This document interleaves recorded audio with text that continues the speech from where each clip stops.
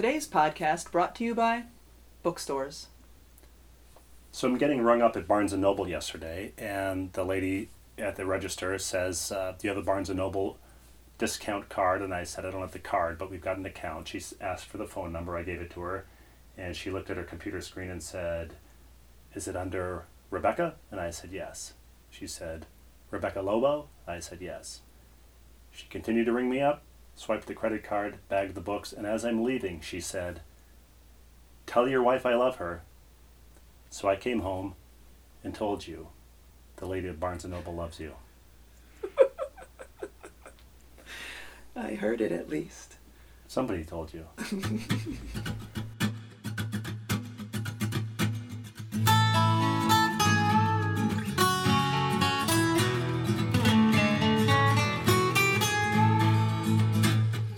Saying says no pain, no gain, and we found that to be fact. The road might twist and turn a bit, but we all arrive intact. Mr. Mom and Mrs. Dad having each other's back. Day by day just to keep it sane. Who's the ball and who's the chain? It's hard to tell right here on Happiness Lane. So we've launched this podcast, and our producer friend Denny Gallagher asked us last week whose name goes first when we're posting this on iTunes and other places, and I said I don't know much, but I know this much. It's going to be Rebecca and Steve, not the other way around. It's kind of the story of our marriage. When we got a wedding gift before we were even married, one of the gifts was addressed to Steve and Rebecca Lobo. No, the very first gift we got, I cut out the UPS mailing label and it was on posted it on our fridge. Yeah, it was on our refrigerator forever. In case there was any chance of me forgetting who I was, one of your friends, not as a joke, sent a present to Rebecca and Steve Lobo. Oh, that's what it was, Rebecca and Steve It wouldn't have been Steve and Rebecca. It was Rebecca and Steve Lobo. The beauty of the whole thing is I keep the name Lobo for work, but everywhere else I'm Rebecca Russian. Like all of our kids' friends call me Mrs. Russian. And I coach most of our kids, and I'm Coach Russian to all those kids. You keep it for work, and in case there's ever a moving violation in traffic, it's on your license. I have perhaps 3 or 4 times been pulled over for going maybe 2 or 3 miles per hour over the speed limit. Fortunately, it was in Connecticut, and the officer on the scene let me go. But this wasn't only just when we got... Well, you know what? I'm going to go off on a tangent a little bit, because I talk about, our kids' friends call me Mrs. Russian. So we've had friends who say, no, it's okay. You don't have to call me Mr. or Mrs. So-and-so. You can call me by my first name. Call me Mr. Steve. I am completely opposed to that. I think there's sort of a delineation of respect that adults get, that all of our kids, will call an adult Mr. or Mrs. whatever their last name is. Of course, I still call my parents' friends who are 85 Mr. Kennedy. Yes, they've earned that. Even if that's not their last name. Even if it's a woman. I call them all Mr. Even if it's Kennedy. Mrs. Smith, you're going to call him Mr. Kennedy. So I just think that's really important. And I'll even, a kid, not an adult, something, well, what's Gino like? Not to be a complete jerk, but I'll say, well, Coach Oriema or Mr. Oriema is whatever. That's just on a tangent. But yeah, I don't care if they... Actually, one of our next door neighbor, the twins, when they were younger, when we'd be... Younger as in a month ago, yes. We'd be walking or running by their house, and they would yell, hi, Mr. and Mrs. Lobo. But and still do. In fairness, they don't know your last name, but at least they're not calling you, hi, Mr. Steve. They're not the only ones who don't know our last name. When our firstborn was born, a charity who we've done work for sent a lovely set of stationery for our newborn daughter, and it said at the top, Siobhan Rose Lobo. And I said, could you please let them know gently that you didn't have to take my last name, but our children do have my last name. Instead, what I did was I had her take the piece of stationery and write them a thank you note and sign it Siobhan Rose Lobo, because to me that seemed even better.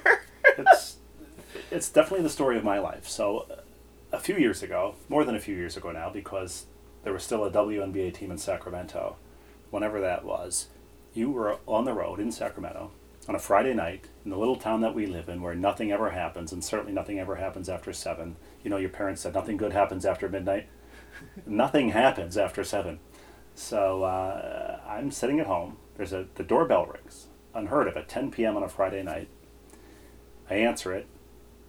On our front step are 15 high school girls and a middle-aged man. And they say in one voice, we're from a church group, we're on a scavenger hunt, we have to have our picture taken with someone famous. Is she home? And I say, no, I'm sorry, she's not home. She's in Sacramento. Good luck with your scavenger hunt. And as I'm closing the door, a voice from the back of the pack says, well, take his picture. He's kind of famous, I guess. And so I sweep the door open a little bit, perking up, and the middle-aged chaperone said, he's not famous. And one of the girls said, well, his picture's in Sports Illustrated every week. And the guy replies, well, that's not going to count. So now I'm standing on my front step as they're debating whether I'm famous enough in this small town in Connecticut to count as famous for their church group scavenger hunt. They finally decide, what the hell? It costs nothing to take my picture, and maybe it will count. And maybe they can trade up for the weekend weatherman who lives 5 miles away, and they'll win. So they all gather around me on my own front step. I'm saying cheese. The guy with the middle-aged chaperone is taking the picture. And as he's snapping the picture, he says, I'm telling you, it's not going to count. He's only famous for being her dad. Her dad. You love that, don't you? That could be my favorite story of anything that has ever happened to us in our marriage. And your response of outrage was, my dad has a full head of jet black hair. Yes. There's no way anyone could mistake you for my dad. You're as bald as can be. Also, this brings to mind now, when we were dating, your sister was in New York, and I was catching a ride with her up to Connecticut, where you were. And her car broke down on 84, or 91. And I know this because as the hood was smoking, we pushed the car off managed to push it off into the parking lot of a Holiday Inn down in Southington or someplace. Marriott. It was a Marriott. I think it was in Rocky Hill. Rocky Hill. And we called you to come get us. And when you walked in the lobby, the manager of the Marriott, who hadn't given us the time of day previously, said, oh, Rebecca, how's it going? Great to see you. What are you doing here? And then you introduced your sister, and then he turned to me and said, and who are you? Her coach? Yeah, she travels with a coach on Saturday night at 10 p.m. Just to work on free throws. Well, perhaps if you look like my father, then you must also look like my coach. If I look like your father and you're married to me, the joke is on you. That is true. And you look nothing like my father because he's a mustachioed man with a full head of jet black hair. So, what is that? He's a mustachioed... Yes, he is a mustachioed man. If only I could be a mustachioed man. Oh, I could squeeze out a mustache right now like the Play-Doh Fuzzy Pumper, I know. as you know. I wonder if that would be my same reaction now, if it would be, I've broken down in my car. Now that we've been married almost 15 years, would I'd say, use Uber? or exactly what I would do. And that brings to mind a story that involves my mustachioed father. This is when you decided to write a column for Sports Illustrated. It was the first day of March Madness. And so, where there's games on from 11 a.m. all the way through midnight. Yeah. And so you went to a bar in Hartford. Vaughn's Public House. Vaughn's Public House. Of course, it was going to be an Irish bar. To watch basketball all day. This is what you told me. I'm going to go to Vaughn's. I'm going to spend the day watching basketball. I'm going to spend 12 hours watching the first day of the tournament. This is work. This is your work for the day. And then you'd be done at whatever time. So you drove yourself into Hartford. I think, did we have a couple kids at this point? We must have. Yes. We had a couple small children. I just remember, at some point, very late in the evening, getting a call saying, I've been enjoying my day watching college basketball. I simply can't drive myself home. What a responsible man. What a responsible man. And me, as I'm home, I must have had probably maybe a newborn and a 2-year-old. I think my answer was, call my father.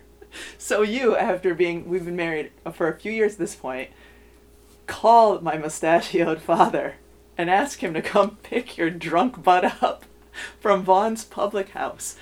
Because didn't you've I been take a working cab? all day. What's that? Why didn't I take well, a cab? Uber wasn't around then. No. Why didn't you take a cab? I can't imagine why I wouldn't have taken a cab. Because this is the kind of stuff you do. You're you know sort why I didn't of, take a cab? I was out of money and probably had my wallet stolen. In order to hold my place at the bar, Vaughn's was happy that I was there writing a column from there, but the bartender didn't care. In order to hold my place at the bar, I felt obliged to buy a beer. You were just supporting the local business. Absolutely. That was...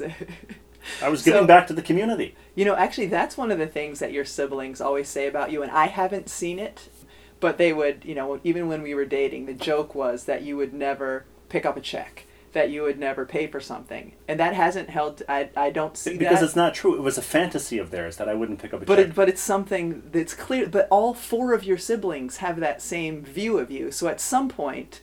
That's because it became one of the many things to give me crap about. That's what my siblings do. That's what all how good we families showed do, affection in our of family course. by But belittling each other. But this, one of the things that, this is a perfect example. Why wouldn't you just call a cab? Why? Can't imagine. Because that's one of the, that's you. That's No, you no, in a nutshell. no. You don't like think things through. You think, all right, I need a ride to get home from a day of drinking. So I thought this through. I thought this through and said, I can't drive. I'm going to leave the car in the parking garage. Tomorrow we'll come down and get it.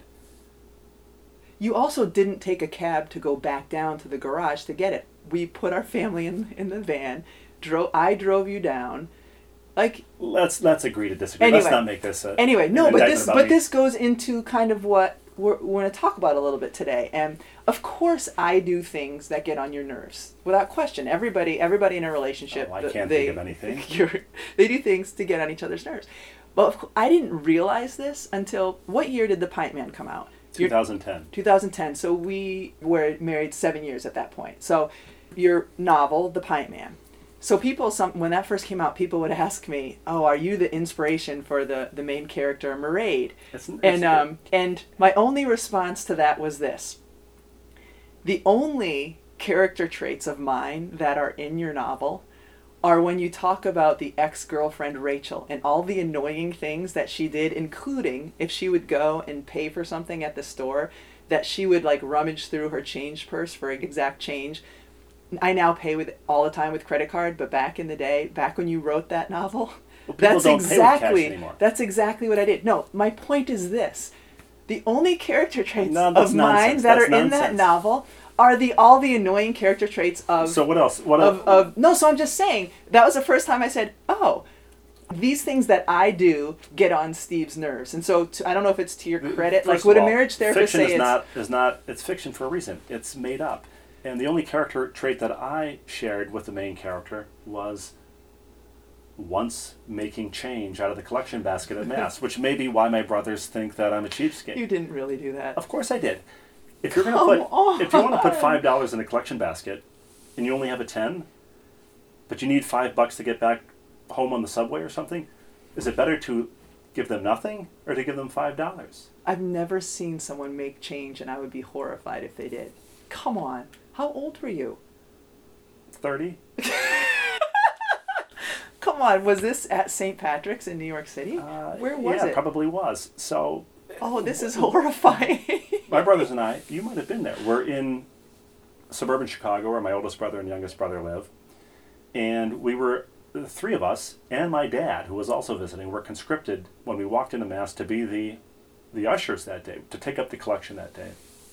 This isn't when I made change. This is just another collection story while I'm thinking of it. And this actually did go into The Pint Man.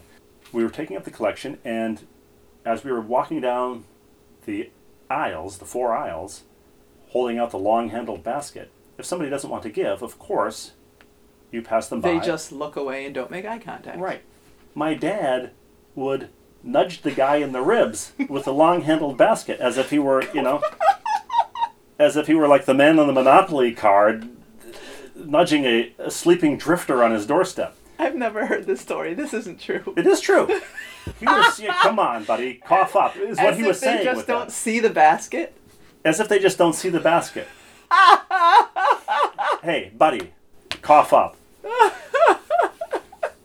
Oh, well, that's unbelievable. But let's get back to what gets on your nerves. But since we're talking about being in church, One of my absolute favorite things that you have ever said to me, you came and said to me after you had been at a good friend of ours' father's wake. I would just like you to retell that story, please.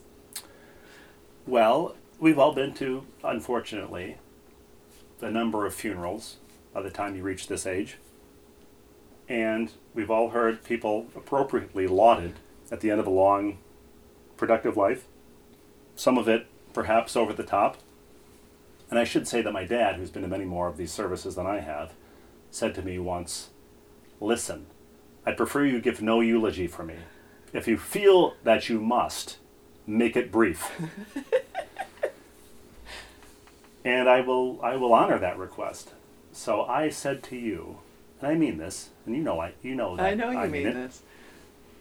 I hope that if you feel the need to eulogize me 50 years from now, you will open with this line, "Let's face it, he could be a bit of a..." I think it would be refreshingly honest.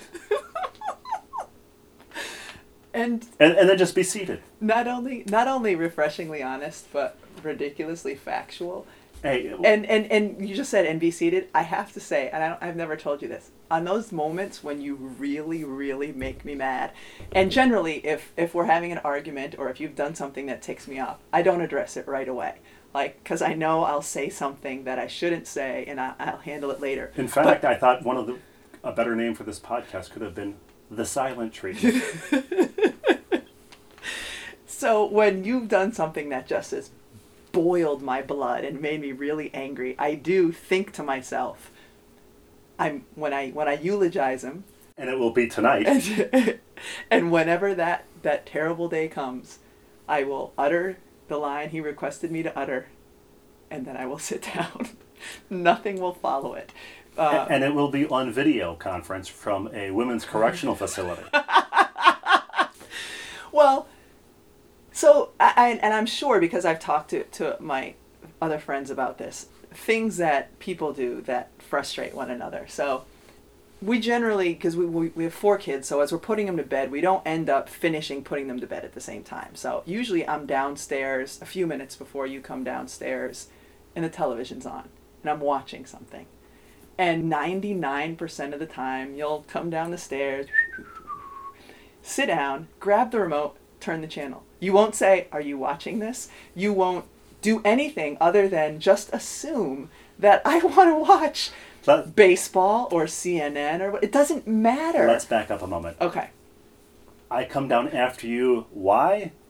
Because I'm lying down with 3 of the 4 kids. That is not true. And I'm reading the entire Harry Potter series with any one of that them is true. in rotation. No, I generally put 2 of the kids to bed. You put the other 2 to bed, and 2 who are in the same room, so that it should only count as 1. And that's interesting, Marquette math. But you put our oldest to bed. She goes to bed the latest. You're reading Harry Potter with her, but that has nothing to do with the fact that you come down and because you're up there later. You can just grab the remote and turn the channel. We do have more than one TV in this house, and I don't generally really care about what I'm watching, but just you saying, "Do you mind if I turn the channel?" would be nice. Well, once again, you bear no resemblance to a fictional character. The fictional character that you're describing, who is watching TV when I come downstairs. You are almost always watching basketball on your iPad.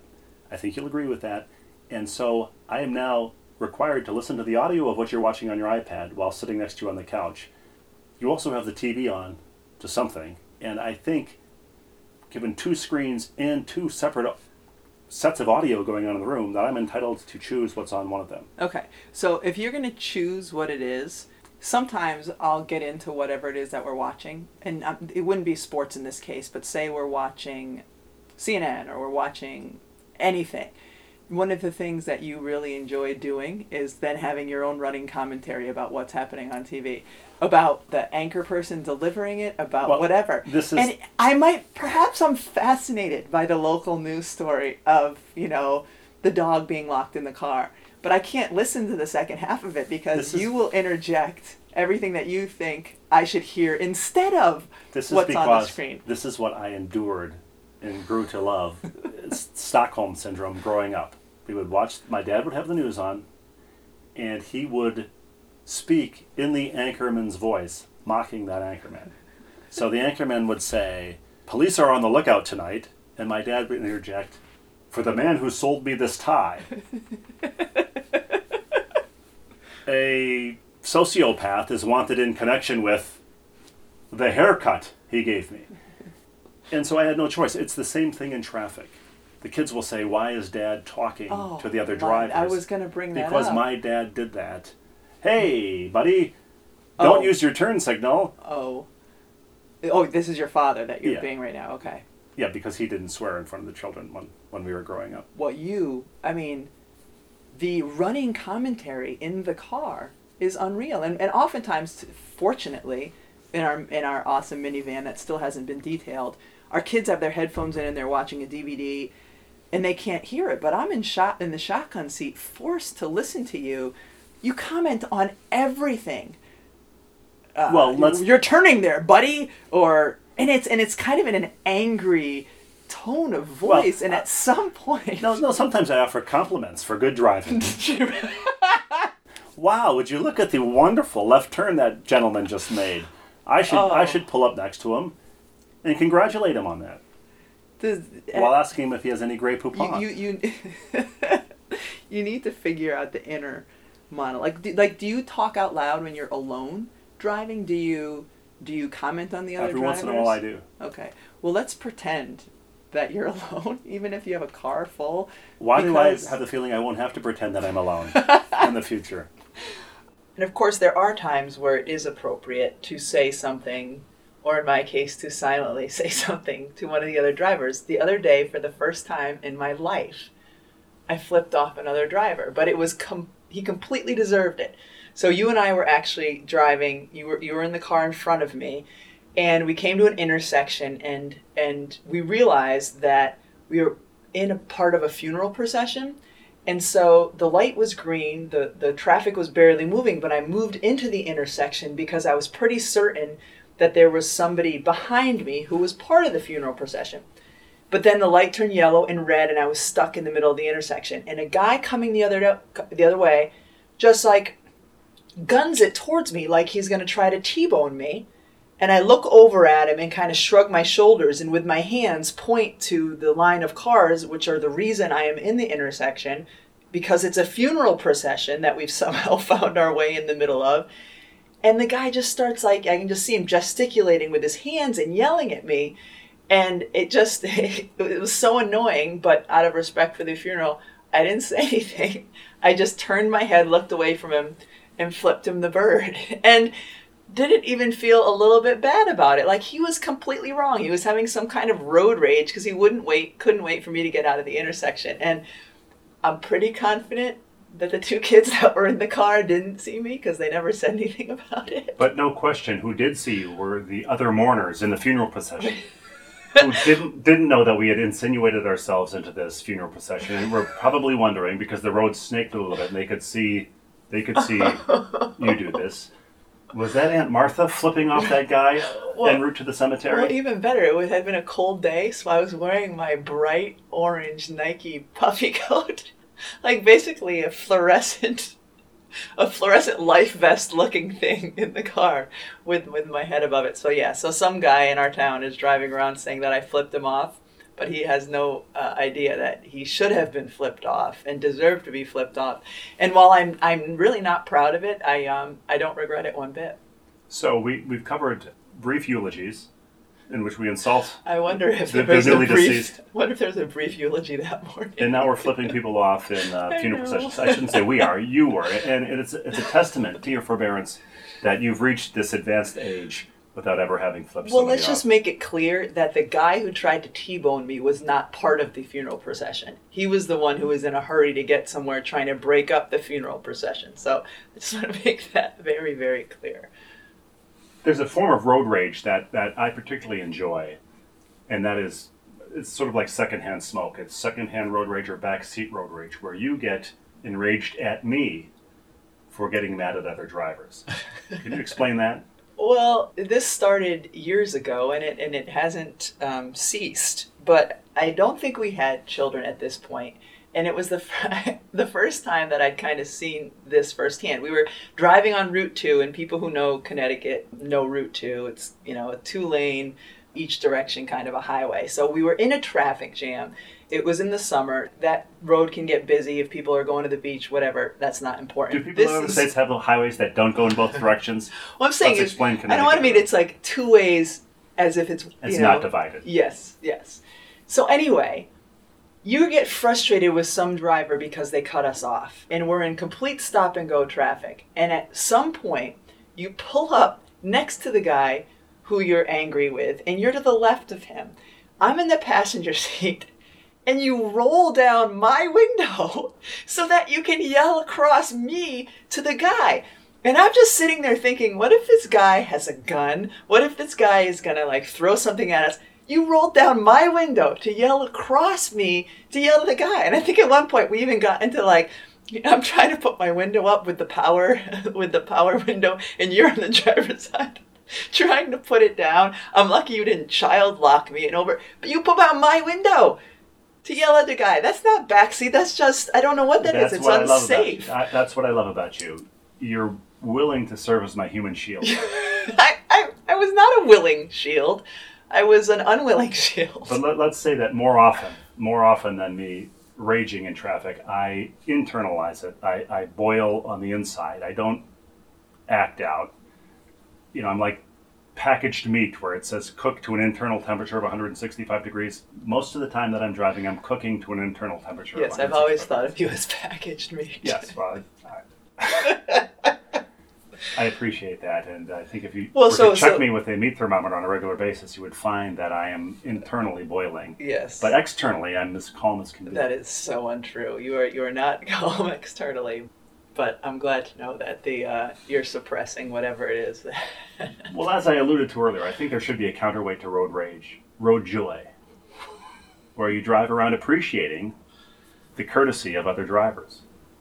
Okay, and would that be manifested in when somebody waves you through an intersection, you wave back and say thank you? It mostly be manifested by other drivers thanking me for my courteous driving because I use turn signals. I have appropriate etiquette at four-way stop signs. Yes, you do. And I don't know what happened to you when you were a kid, but if we come to a four-way stop sign and somebody else waves you through, instead of you waving back and saying thank you, you get angry with them. Don't tell me what to do. Well, here's an idea. Follow the rules of the road. And if it's your right of way, go. Don't wave me forward impatiently. It's impatience and seething anger masquerading as courtesy. No, pal, you go. I'm going to direct traffic here. But although you and I did realize recently, because we would get frustrated when we were at, if we were waiting to turn left somewhere and a person in the intersection in front, it was right in front of us, if they didn't pull into the intersection and in order to go, but didn't you then look it up and... No, people told me on Twitter that it's against the law in certain places. So did you check and see if it was against the law in Connecticut? No, I continue to pull into the intersection. Yeah, I pull into the intersection too. It's what you should do. It's the courteous right thing to do. And it's the way I learned. Which, of course, means it's then right.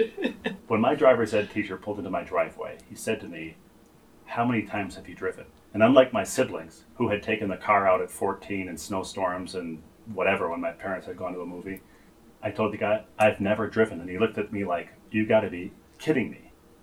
You never drove before you took your driver's ed first lesson? Not only had I never driven, my parents had to urge me, "Don't you want to get a driver's license? You're 16 and a half." I didn't go on the first day that I turned 16.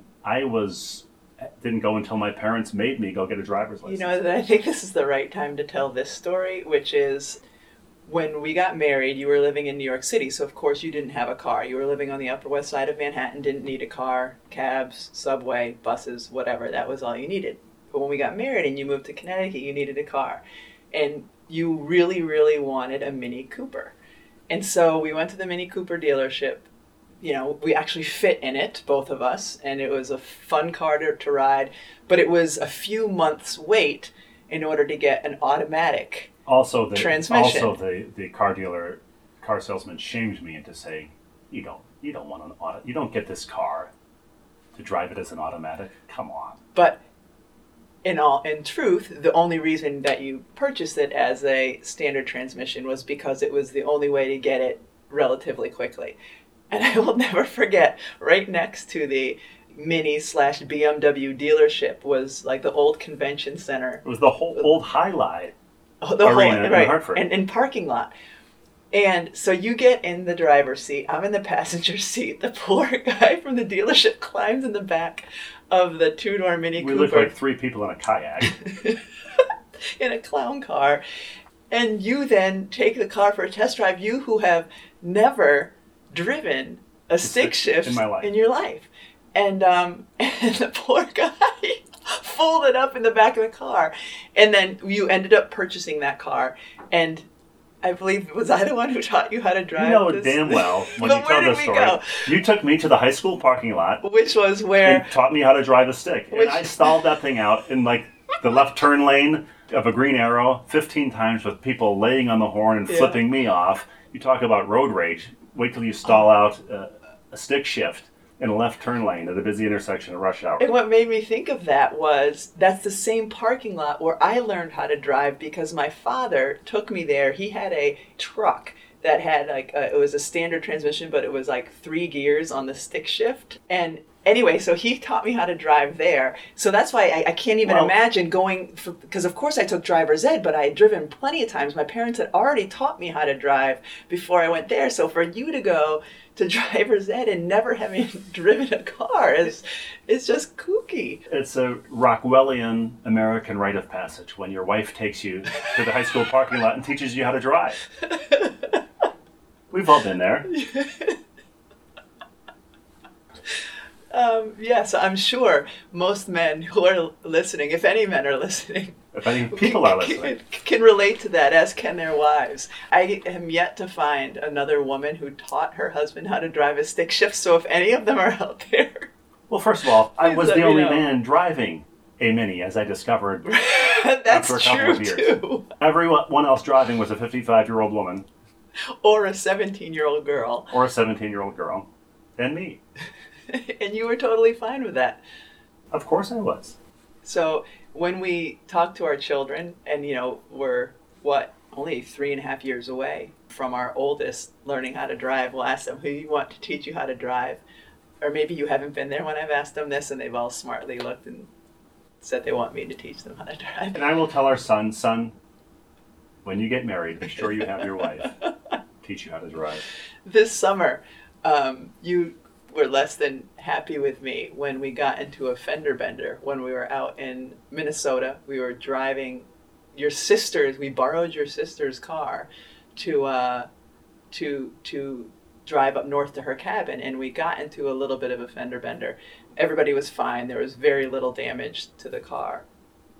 And when we were trying to figure out exactly how to handle the situation, perhaps me saying, do we submit this to insurance now? What is the process? And you said, I don't know. I've never been in an accident as the driver, which I didn't think was going to make you quite as upset as it made you. That did set off parking lot rage in the parking lot of the gas station where this conversation took place. Well, and then, I just was glad that you are from a family like mine, where when we pulled into your sister's cabin, it's the beginning of a week over the 4th of July holiday, and you get out of the car and tell her that you've gotten into an accident in the car she loaned us. Her first instinct was to say, are you okay? And then her second instinct, and every one of your siblings' instincts, was to then just bust your balls the rest of the week. As they do. I'm a poor tipper and a frequent accident getter-inner.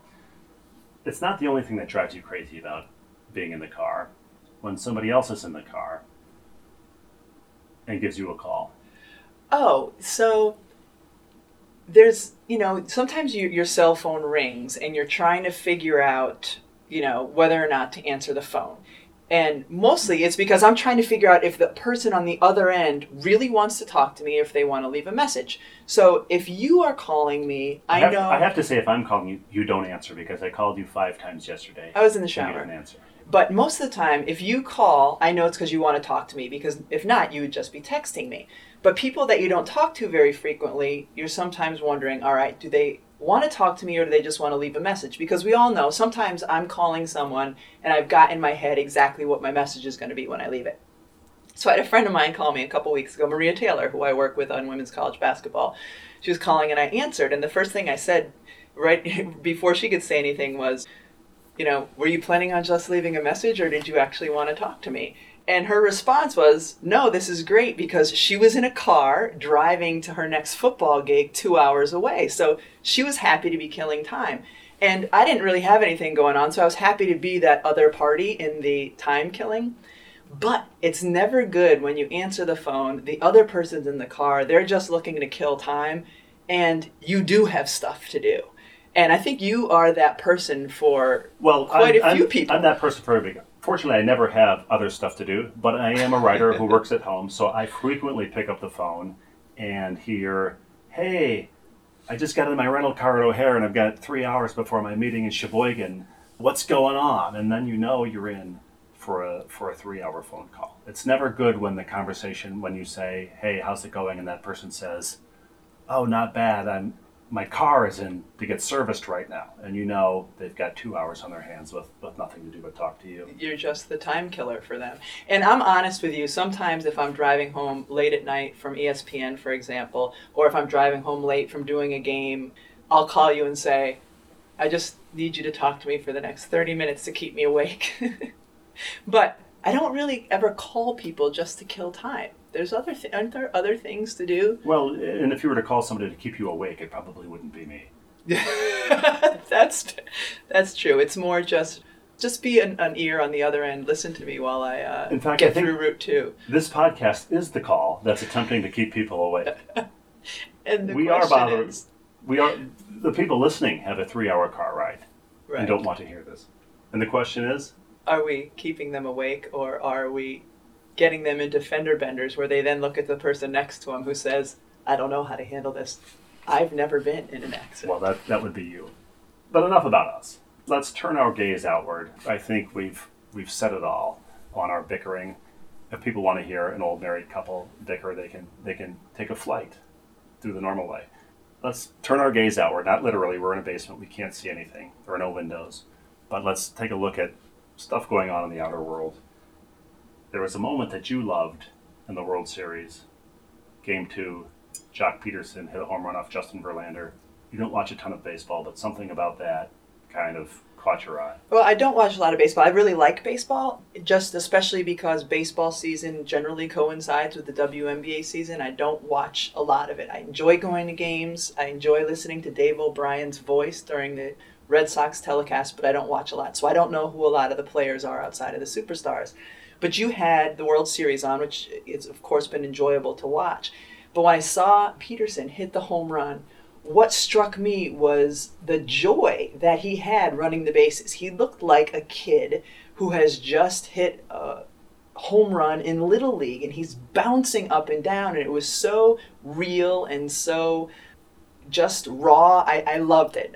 And I said to you right away, who is this guy? What's his story? I don't know anything else about him. I don't know anything else that he's done this season, but that moment was awesome, and it's made me a fan of his just because it was so real and raw, and it seemed like innocent emotion. I should say this was the Game 2 home run where he bounced around the base paths like Tigger, not the Game 4 home run where he yelled, "You like that?" sort of in an angry joy. Right. Afterwards. I don't know that I would have liked that you like that, but I loved the Game 2 one. It just, so often people say, act like you've been there before. Well, I agree with that when it's like a premeditated touchdown celebration, but when it was this guy and this real exuberance and feeling the moment, I just absolutely loved it. It was just unbridled joy. And I read a quote with some astonishment from a Little League World Series coach. This Little League World Series just passed, where he said he had told his team of 12-year-olds going into the tournament, act like you've been there before. Act like you've been there before. You're 12. You haven't been there before. And nor should you act like you have. And I love it when a big leaguer acts like he hasn't been there before. Of course he hasn't been there before hitting a home run in the World Series. You so rarely get that just unfettered joy. And it made me think of you in 1995 running around the Target Center floor after winning the national championship. at UConn. You hadn't been there before, but you were running with an unfettered joy that demonstrated very clearly that you hadn't been there before. Yeah, and nothing pre-planned, and you can kind of tell that. And one of the things that I love more than anything is when you coach little kids playing basketball for the first time. And I've been able to do that with 3 of our 4, and our youngest I'm going to coach this year for the first time. And there's nothing like the first game where kids have never played this sport in an organized way anymore. And I don't know if it's the same way with boys and girls. It feels like it is, because it was a little bit with our son, but even more so with girls. The first time one of the girls on the team made a basket on the 8.5-foot hoop with the smaller basketball. These are second graders, so they're 7 and 8 years old. Not only did the girl who made the basket jump up and down, but all 4 of her teammates pogo sticking, just jumping up and down because they're so excited. And then they inevitably look over at me as the coach, like, what do we do now? And you have to just say, run back on defense, run back on defense. And I love that. And our 11-year-old still, when she makes a shot, especially if it's a 3, the first thing she'll do is like bounce up and down a little bit and look over at me with a big smile before running back down the court. And I love it. There's just this, it's just what's true and real and great about sports. And it's not, throwing up the 3 goggles or putting your fingers in the air and running down the court. It's not that you've seen somebody else do and you're planning to do it. It's when these kids just, this is what is natural for their body, is to just be excited. It's one of the most gratifying things, I imagine, for any coach who's coached any sport. And I wrote a column in Sports Illustrated about Little League sports, and afterwards a guy wrote to me saying that his daughter had scored her first and perhaps only goal in 7-year-old, 6-year-old soccer, and after she did, she ran and leaped into the arms of another player, Yogi Berra style, and that other player was on the other team. And I just love that, because when you say act like you've been there before, it's another way of saying, conceal your joy, basically.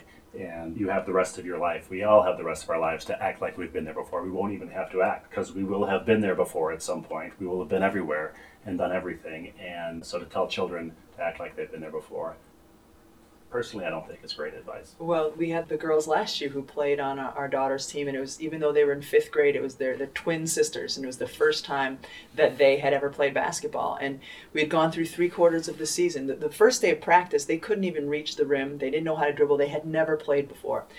Get to 3/4 of the way through the season, and they're good athletes, so they're learning the game.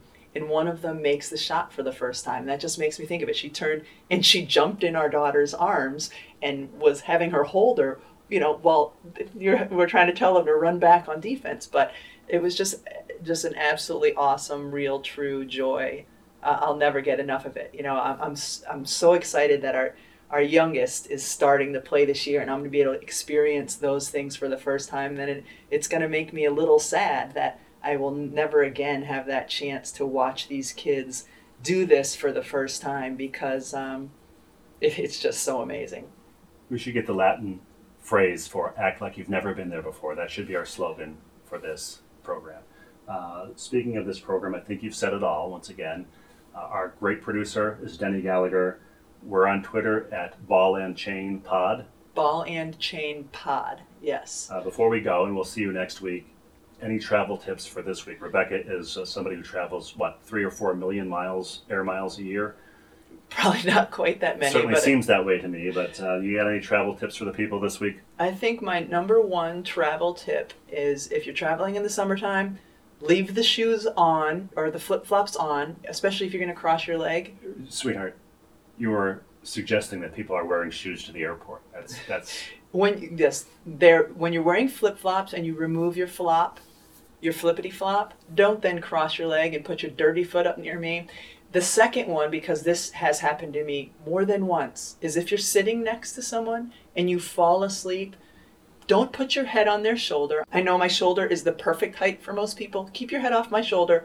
And if you fall asleep and you're in the middle seat, don't have a lot of room for your hands, if you rest it on my knee, I'm not going to wake you up. But if your hand starts going up towards my thigh, I'm going to wake you up and push you towards the guy on the window. So that was more than one travel tip, but trust me, it could save your life. That's good. It's good for me to know. I would say from experience, don't change your infant on the tray table. I've traveled with infants many times and tried to change them discreetly in the. Don't change their diaper or them. Well, don't change their diaper, no matter who it is, on the tray table next to me. Also, to your point of wearing shoes, I'd prefer. I mean, it's not a hard and fast rule, but if you can avoid it, I'd prefer you didn't clip your toenails in the seat next to me. I've also experienced that, the little crescent moons of toenail cartwheeling past my field of vision. Not pleasant. So yeah, I think that's it. Good tips. Clearly this podcast also not only brought to you by Bookstores, brought to you by frequent flyers everywhere. Tom, Dick, and Harry, play us out.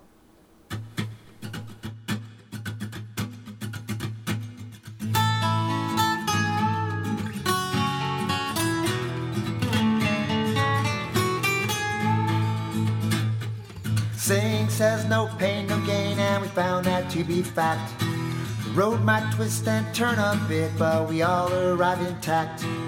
Mr. and Mom and Mrs. Dad having each other's back. Day by day just to keep it sane. Who's the ball and who's the chain? It's hard to tell right here on Happiness Lane. 6 of us and the family pet live in this cuckoo nest.